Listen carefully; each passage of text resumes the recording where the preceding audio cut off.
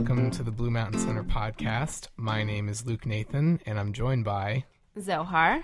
Hi, Zohar.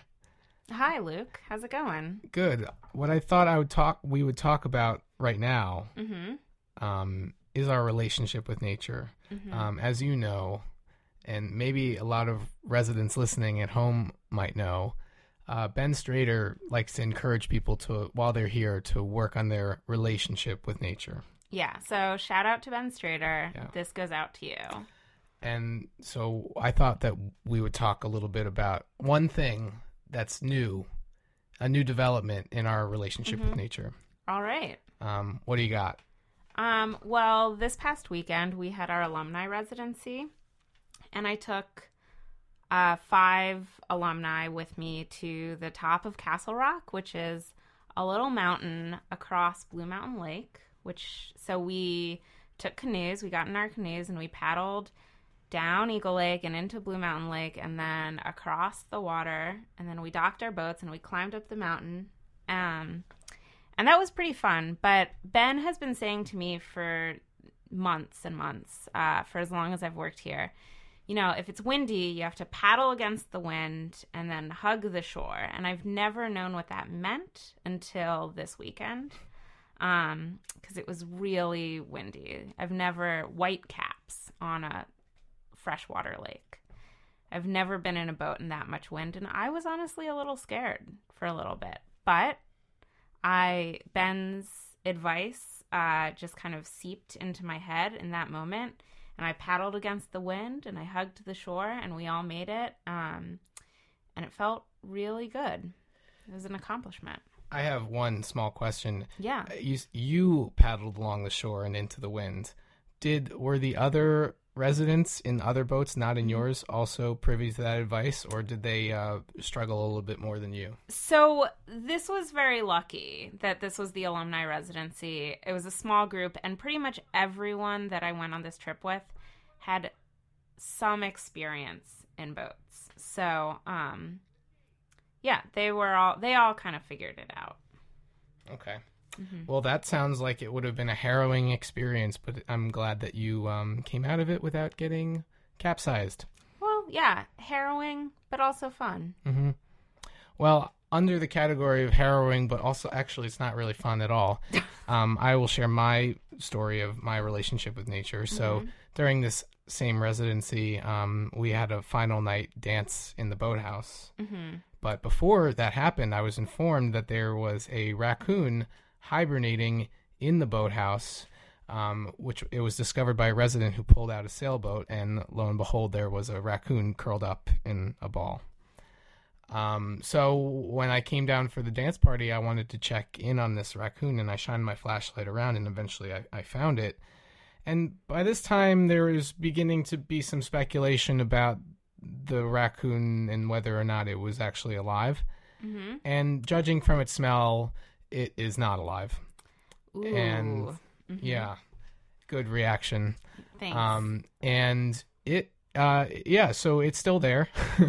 Okay. And I'm not really sure. How big is it? It's a healthy size. I mean, I don't have a lot of experience spotting raccoons in the wild. I'd say it's a pretty big raccoon. I'd say it's the size of, I don't know, several footballs taped together. Several footballs taped together. Okay. Like maybe a small bear cub? Is it that big? No, it's smaller than a small. I don't. Again, these Bigger are references that I don't. Smaller than a small bear. Bread box. See, these are all things that I don't know what they are, but it's a pretty big raccoon. We have a bread box in the kitchen. It's that green box with bread in it. The bread box. Yeah. You said a bread box. Yeah, well, because that's what you say when you're playing 20 questions. Have you ever played 20 questions before, Luke? No, I've never played 20 questions. I'll explain it to you later. I've never seen Casablanca. There's a lot of obvious things that I've never done or seen. Okay. Zohar, who did you talk to this week? So this week I talked to Jon Sands. Jon Sands has been a resident at Blue Mountain Center for long and short residencies a number of times, and he even volunteered on our admissions committee this winter, which was really fun. He is a working poet he teaches and he performs and writes poetry, based in New York City. And his most recent book is The New Clean, which I think was published in the last couple of years. And then he also has a shorter chapbook called The Love Hustle. That's Was who it I a good talked interview? to. It was a good interview. John and I got really deep, Oh, good. We talked about adolescence. We talked about therapy, about love, about hip hop. Well, without further ado, let's listen to Zohar's interview with Jon Sands.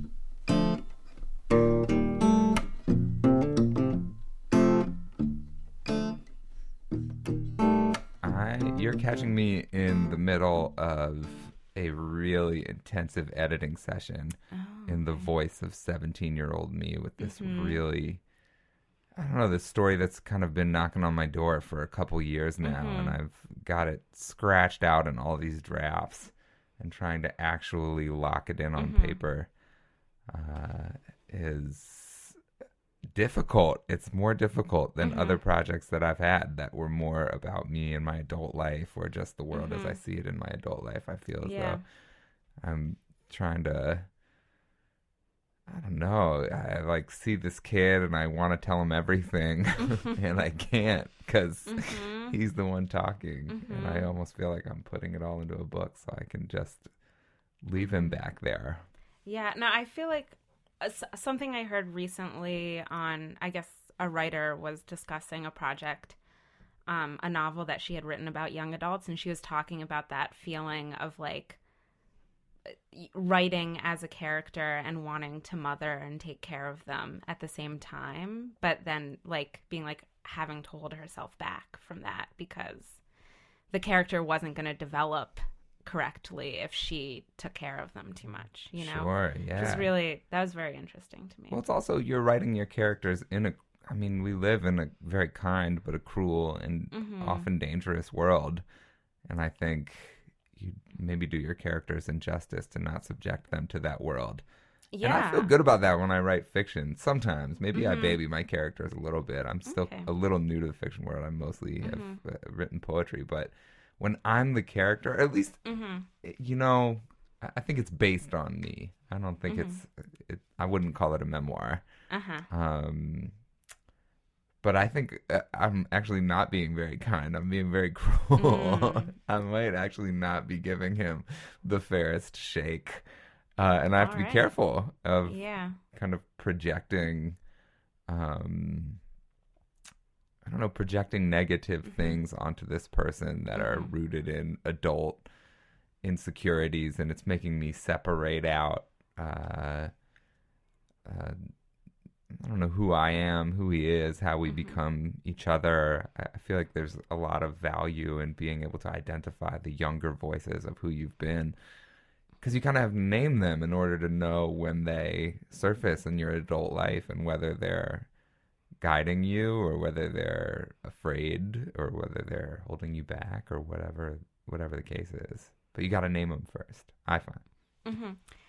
So I think that actually sets us up perfectly for one of the first things I wanted to ask you about. Because I've noticed, I guess, just from knowing you about a year now and from reading some of your poetry, that you're interested in adolescence and kind of exploring your past selves. And so I wanted to open this up by hearing you talk a little bit about how you went from being like, and this is my perception and it might be wrong, but like, you know, this kind of popular jock in high school in Cincinnati to like Jon Sands, the poet, and vegan and interested in identity politics. And, you know, they feel like two different people, and I want to fill in that space a little bit.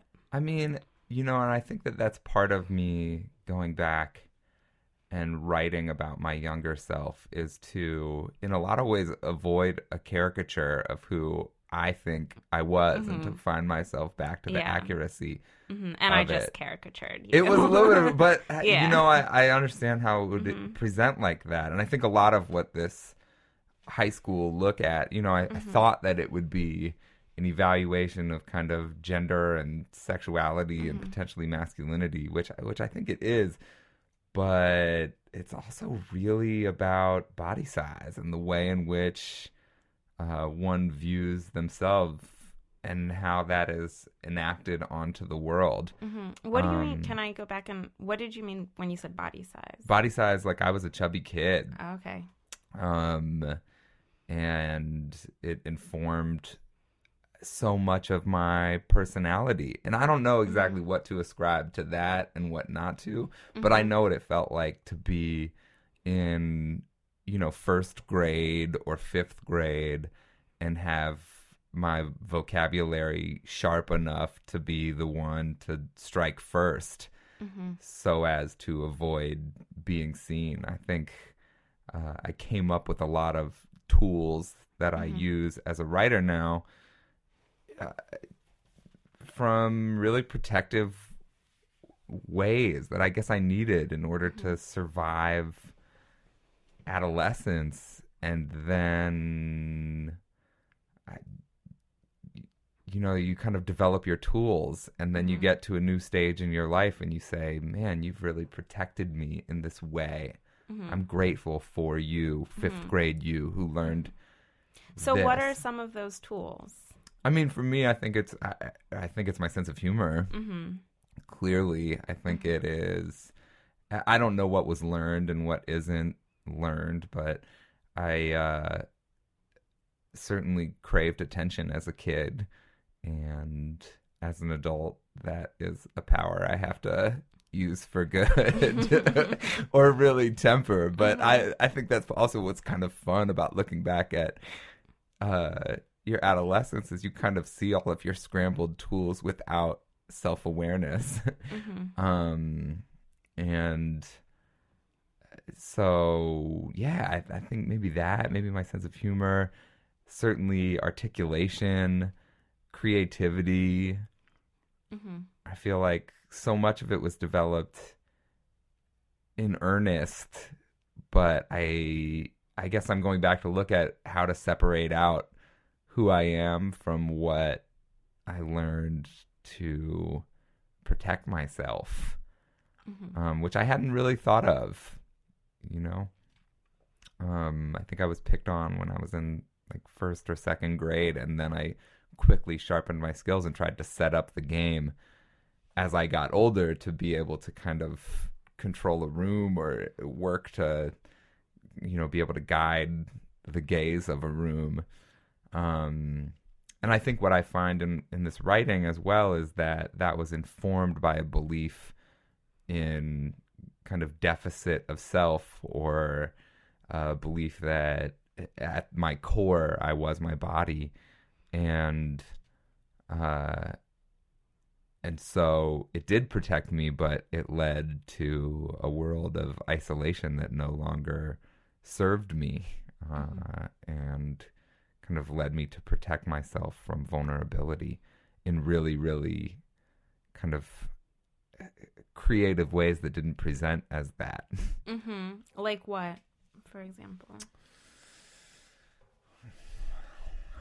I mean, I don't know exactly as a high schooler, but I do know, certainly as someone who, I tour a lot. I do a lot of readings. I write a lot of personal narrative. There's oftentimes something that feels very vulnerable when I write it. It feels very vulnerable when I read it out loud for the first time. But when I read it out loud for the 20th time, it can be present, but it's less vulnerable. But if you're hearing it for the first time, then it appears to be really vulnerable. And so there's a practice of vulnerability that I don't think is even necessarily bad, but I think it's important to be aware of when you are creating an illusion as opposed to actually being out on a limb. I don't think you can live your whole life out on a limb. But I don't know if that specifically answers your question. But, it sort of answers it. I'm curious to, I think, get back to, I'm interested in sort of the vulnerability of performance and why you choose performance poetry sometimes and written poetry other times. But I wanted to, I guess before we go there, ask when you started calling yourself a poet. I started calling myself a poet relatively late. I think relatively late. I mean, I was graduating college. I was going to graduate college, and I was not inspired by what I was studying to be, which was a high school history teacher, even though history teachers are great.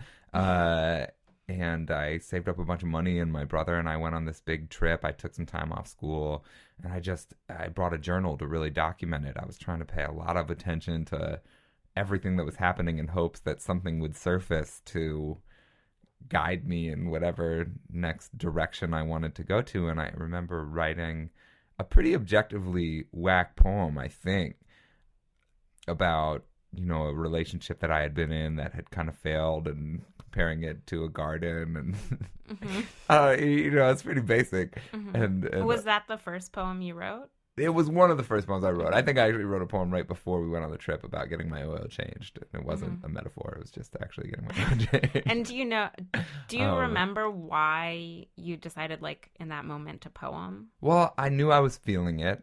And then I thought, okay, let me find out what this emotion is. Let me try and put some words to this so I can understand it. And then I was overcome with the urge to share it.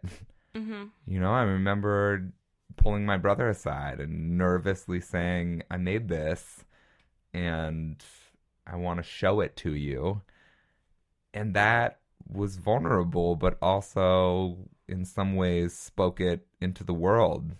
It was a necessary part of the process to see its existence leaving me and meeting him, and maybe just to have somebody look at you and say, wow, yeah, I get it. Wow, that's great. Even though, it wasn't a great poem, but it was a great moment. And, I came back and finished school, and I never stopped writing, and I never stopped wanting to share. And I guess the orality side of it, I've never really been able to separate that from the craft side of it. I feel like we live in a world where Patricia Smith is the one who said, right whenever you join anything, people want you to kind of declare your allegiance and say that this is what you believe. But, I exist in many different worlds, I feel. And I don't think of the poem as one specific thing. I don't think any poem that I've written where I said, man, I don't really think that this exists out loud. I've been proved wrong. And sometimes I hear, I think it's more of a performance piece, but oftentimes that feels as though it masks some undone work in the craft of writing it. All of it works together to build this thing. And poetry is so much older than the written word that it makes sense to me that it would fit inside of a history that's guided by the rhythm of our bodies and our mouths. And I learn about the poem that I want to put on the page when I say it out loud. I learn what feels like dead language, what feels like it's alive, what feels like it has its finger on a tender pulse of something that I am getting at. Yeah. Yeah, I guess when you are looking at yourself as a younger person, what you're doing and the work you're doing now, do you see that Jon Sands as a poet? Does he strike you in that way? Definitely. Not, yes, in the stories that I'm writing. I'm trying to be honest to his voice, which I think is a poetic voice. But I see a person who really was desperate for a creative medium and tried to find it everywhere, but wasn't put in a position to really kind of make that step to identify oneself as a writer. Forget who it was that said that. It was like, the only reason that someone's an art, I think it was Jacob Wren. He said the only reason that someone is an artist is because someone along the line has told them that they were. Yeah. Or I mean, when I asked you, when did you start calling yourself a poet? It's something I witness here at Blue Mountain Center a lot, is that a big difference between productive people and unproductive people is just the willingness to take that leap and call yourself an artist. Yeah, well, then you have something to, I don't know, live up to. I don't know exactly what it is, but, you know. I think it's a combination of having something to live up to and maybe it's just the confidence to think of yourself as an artist. And yeah, but I don't know entirely. Yeah. Still trying to figure that out. And I think I spend so much time with creative writing students where, you know, I try to really refer to them as poets. And it's not always people who readily identify as poets, but I say, man, you just wrote a poem. That makes you a poet. You're in the game. Because honestly, you know, even when we did the poetry unit in high school, we weren't referred to as poets, really. I mean, honestly, we were taught poetry as something to appreciate. We were taught the term, you know, alliteration, metaphor, personification as something to be defined on a test. A lot of the poems that we read were made by people who had already died. It wasn't really shown to us as this is a lifeblood of who you are. This is happening outside right now. And I even think about the way in which I teach workshops now, which is, you know, taking a really critical look at pieces of text or lyrics to songs. And I think about when I was in high school and we were practicing that critical literacy in my friend group around hip hop music way before I was doing it as an educator or as a student. We would say, man, this poetry class sucks. And then we'd go listen to Chronic 2001 and debate what Dr. Dre was trying to say about whether or not he was going to stay in the game or whether he was going to leave the game. And, you know, we had a lot of different interpretations. And that, to me, is critical literacy. That's your brain working around someone else's words, you know, projecting yourself onto it in some ways, and help using the words as a vehicle to better understand yourself and to also better understand others. And so I just needed someone to connect that dot for me. I needed someone to say, you already, what you're doing when you go into your friend's bedroom and transcribe the words to like Mo Money, Mo Problems that's being a poet. That's existing with language when you stop and rewind and try and get the word exactly right.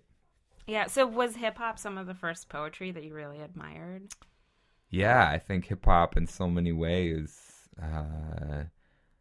was both a politicizing force. I think hip hop is where I found my way into social justice. Tell me more about that. I mean, at first, I think hip-hop is where I found the creative voices who were giving themselves permission to say something in their art, but they were also giving themselves permission to not take themselves too seriously and to have a significant amount of fun. And in doing that, you know, you listen to Mos Def, Black on Both Sides, and you say, man, this is, from a literary perspective, so impressive.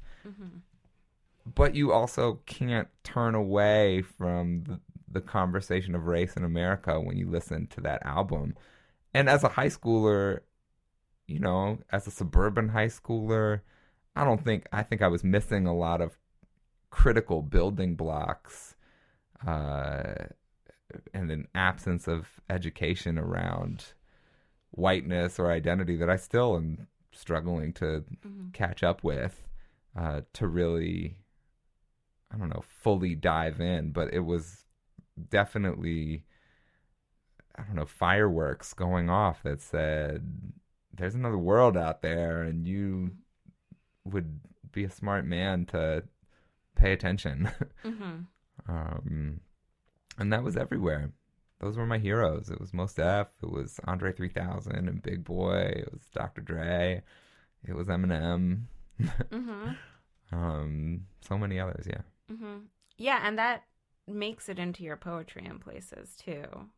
Correct. I mean, I feel like I've seen references in some of your work. I'm sure, yeah. Yeah. References, but also I think that there's a spirit of play in my work that I don't think would be there without hip hop. There's a spirit of spontaneity and not feeling like what you just said has to directly connect to what you say next. I feel like there's a permission in hip hop that I got that I am grateful for. And then, so you talked a little bit just now about how hip hop kind of it politicized you in ways, and I wanted to talk a little bit. We say at BMC a lot, or Harriet says a lot, that BMC is about it's not just about artists, it's about artists in the world. And what I think that means to me when I hear it is that it's about that we invite and build this community with artists who have a vision for a more just world.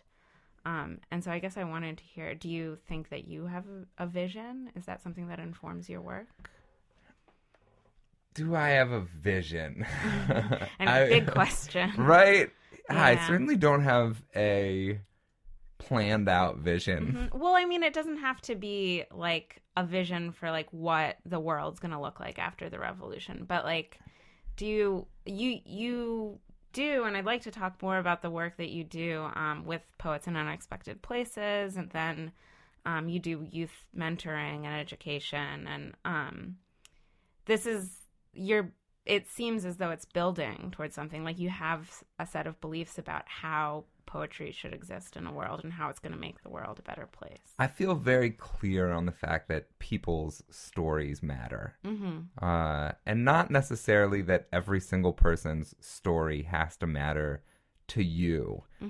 But story does something to a space. I think a story on its own is not a force of judgment and can often contain these vulnerable truths that unlock a space and allow people to acknowledge their own building blocks of how they became who they became.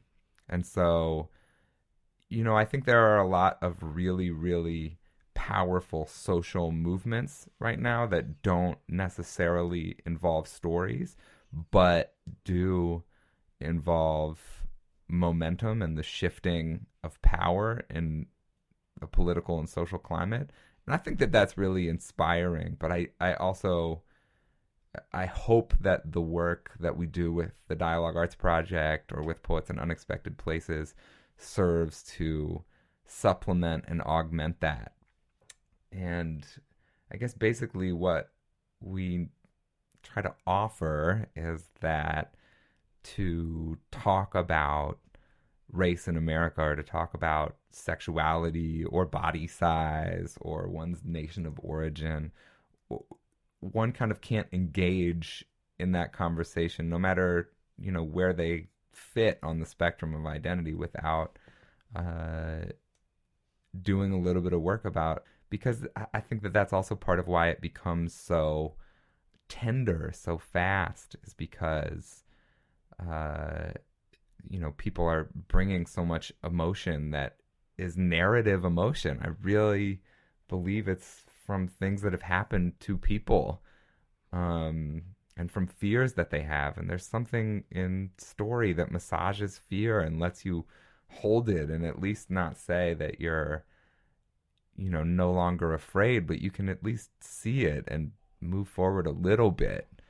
Whether that affects the economic and political structures that kind of prey on the human body's ability to not love itself in order to use our worst parts against each other and build these structures in order to make people rich and powerful.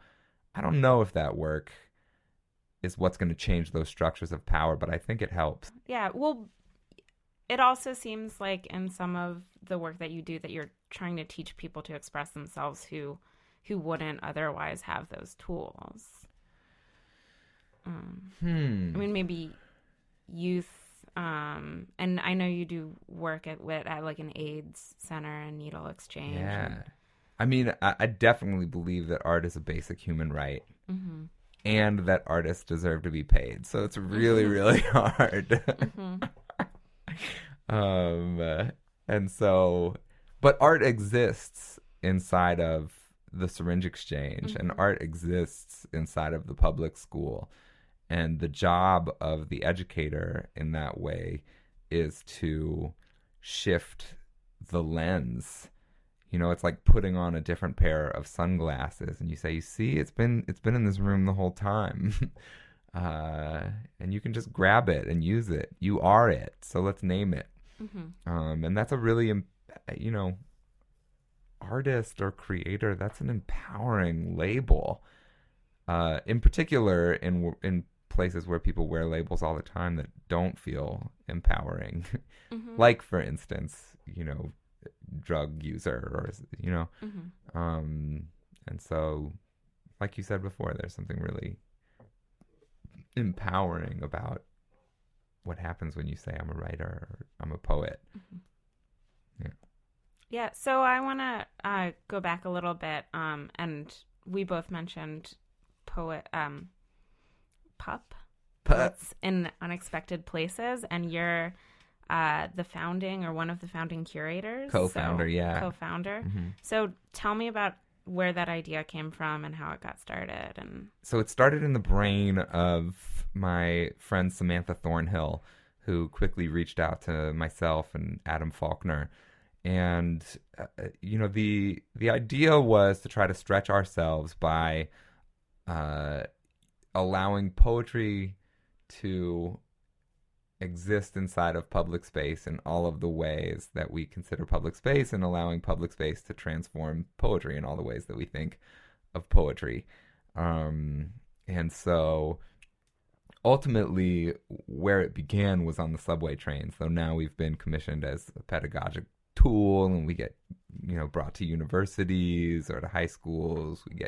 We've been commissioned by museums and laundromats and pretty That's wild so exciting. spaces. Yeah. It's really, really a cool project. But it began on the subway, and that was basically, you know, 8 or 9 poets of varying, you know, ages and identities and backgrounds enter a subway car from different doors, and the doors close, and one person stands up, and maybe it's me, and I say, you know, why can't fruit salad why can't ceramic bowls eat fruit salad out of me, or whatever it is, and I'm starting this poem.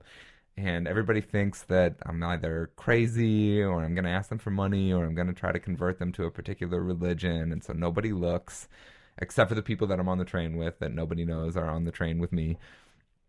And I get done with this poem, and then, you know, a few people clap or don't.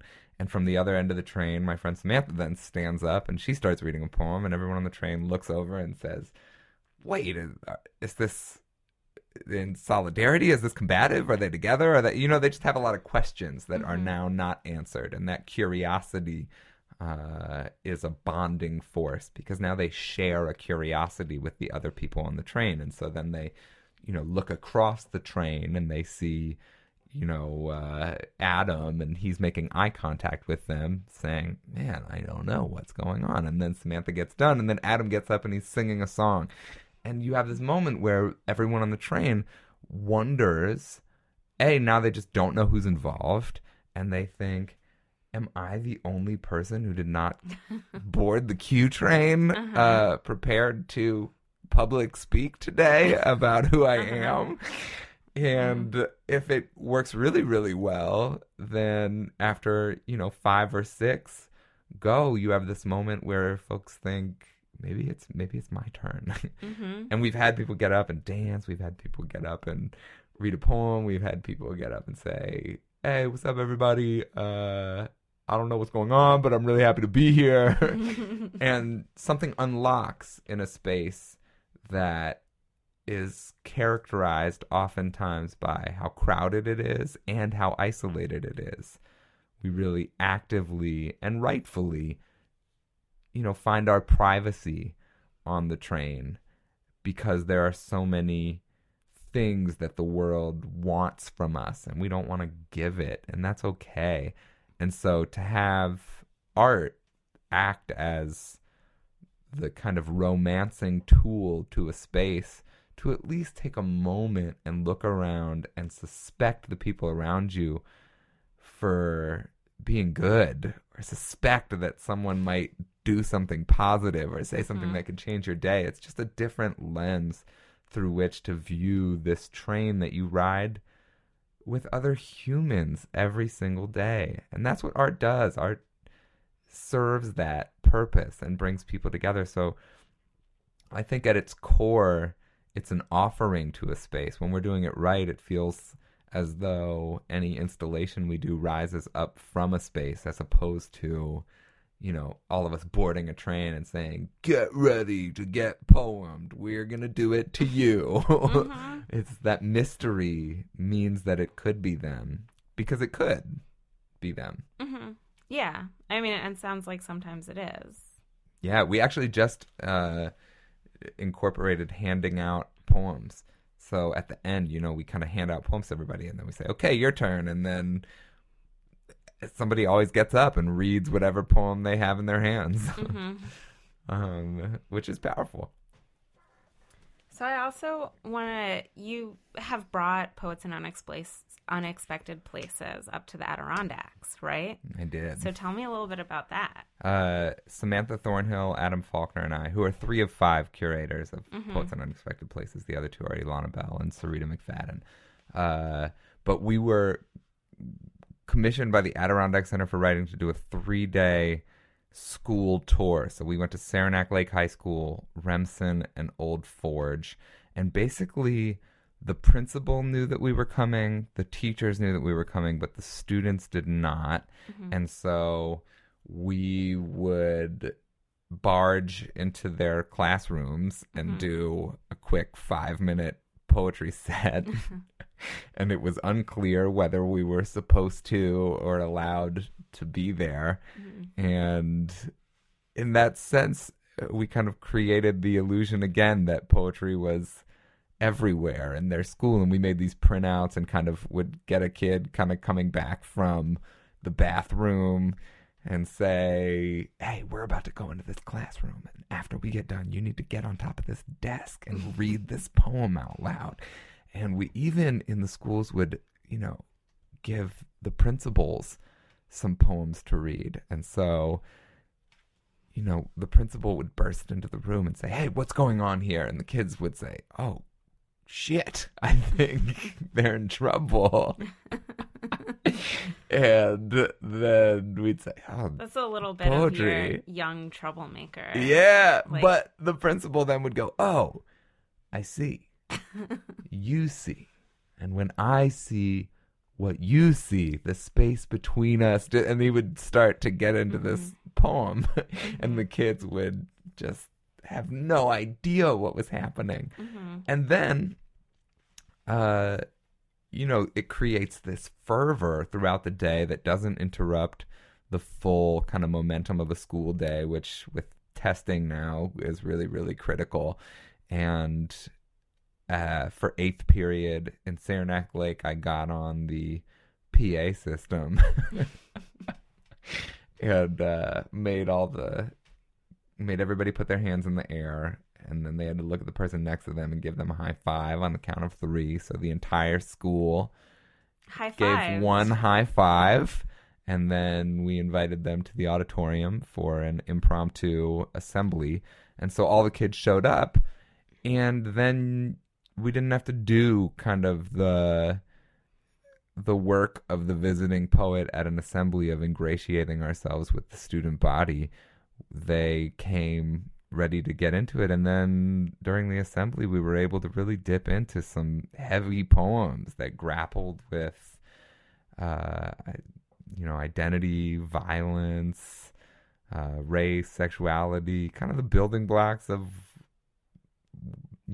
what folks are learning on their own if they're not learning in their classrooms, and we're able to kind of start that discussion. And they were in. They were really, really, it was a powerful 3 days. Mm-hmm. Have you done that in New York City too, or? Not in the schools in New York City. We'd like to do it in the schools in New York City. But I think as, safety is, and the perception of safety in New York City is a little bit different. And so we were lucky that people here said yes. Do you see any relationship between the educational and work you do with PUP, with teenagers and youth, to the exploration you're doing of your own youth? I definitely think of what I wish someone had told me. I definitely needed someone to be more clear in telling me, I don't know, how to begin to love myself. I don't think I was void of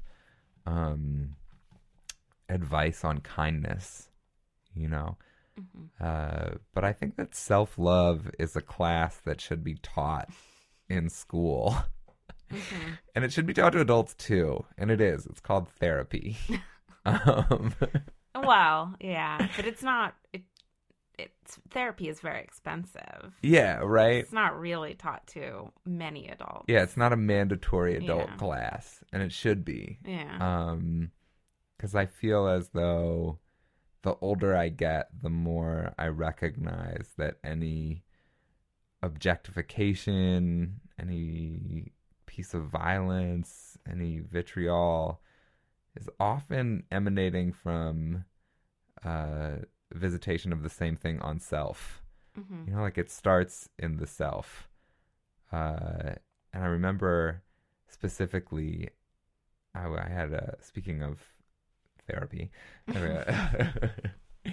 I have a wonderful therapist, and I was at a time where I was really kind of grappling with body image and my younger self, and feeling as though I was this adult, and yet I would be in this position where I really was ready to be more vulnerable interpersonally with another person, and I would just become hyper aware of my body. When it became time to really put myself out there, I would feel as though I was 17-year-old me all over again, and the parts of me that I loved would go away. I wouldn't be funny, or not that that's an objective fact, but I wouldn't be charismatic, and anything that I loved about me would just kind of turn into a bumbling something. It was a few years ago, and my friend, my therapist, was say, okay, well, we just need to change the energy around this. Okay, you need to change the pattern. When you hit that, you need to actually put yourself out there. And I said, well, that sounds really scary. And so she said, okay, we're going to try this other thing. And if you're not going to ask someone out on a date and put yourself out there, specifically someone who you don't know what their answer will be, then for the next 30 days, you have to find women who you are attracted to, and not in a superficial way, but something about them really, really draws you, and you have to responsibly and respectfully communicate that attraction in one line. You say, hey, that's a really beautiful outfit, or I really like your eyes, or whatever it is. And of course, the sensitive new age guy that I am, I said, predictably, oh, but there's a red flag for me. I'm really working on spotting the ways in which women are objectified, and don't want to contribute to that process, which of course sounds great. And she said, you're not going to like what I'm about to say to you, but no, you're not. You have objectified yourself. You think that you in these moments are only your body, or you are only your art, or you are only your personality, but you are a full, total package that is more than any single part of you. And I think that is in essence what objectification is. And she was basically saying you can't help but objectify women or anybody else if you're objectifying self. And so your way of thinking of yourself guides the way in which you view others.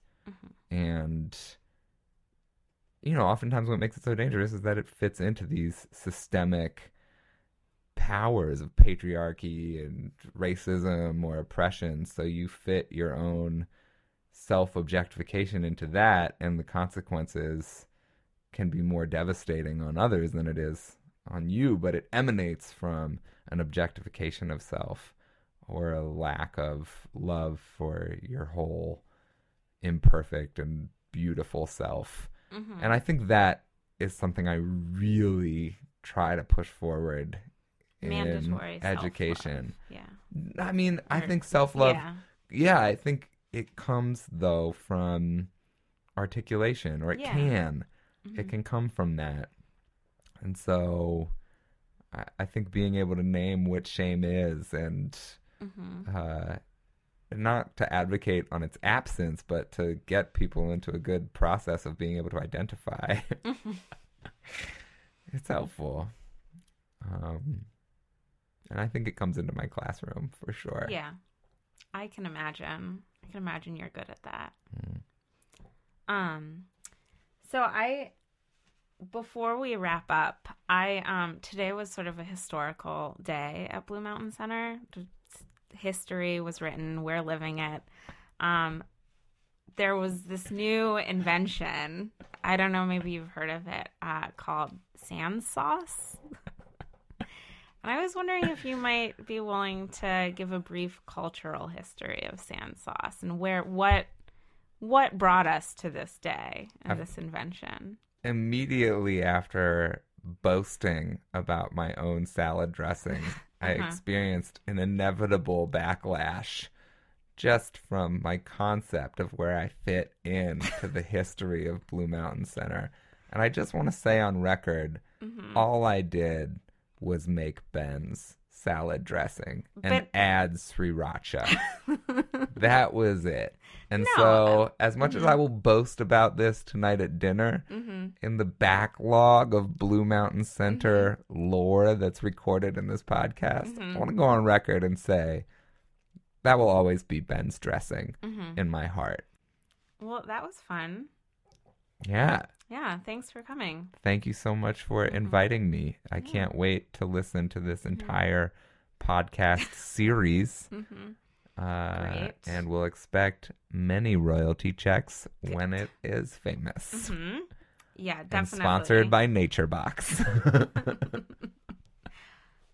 Cool. We should pretend that it's sponsored by Nature Box. Oh my God. But everyone listens already to too many Nature Box ads. The Blue Mountain Center podcast is actually sponsored by Nature Box. We know you want a snack, and these snacks are for free. Never get bored of snacking again, because it's previously been so boring. Go to naturebox.com/BMC.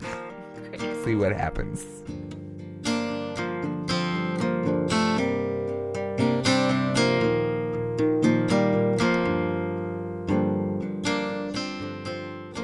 Listening to my interview with Jon. I just want to thank Ben and Harriet for being in charge here at Blue Mountain Center. I want to thank Jon for talking to me and Luke for making this podcast with me, and I'll see you next week.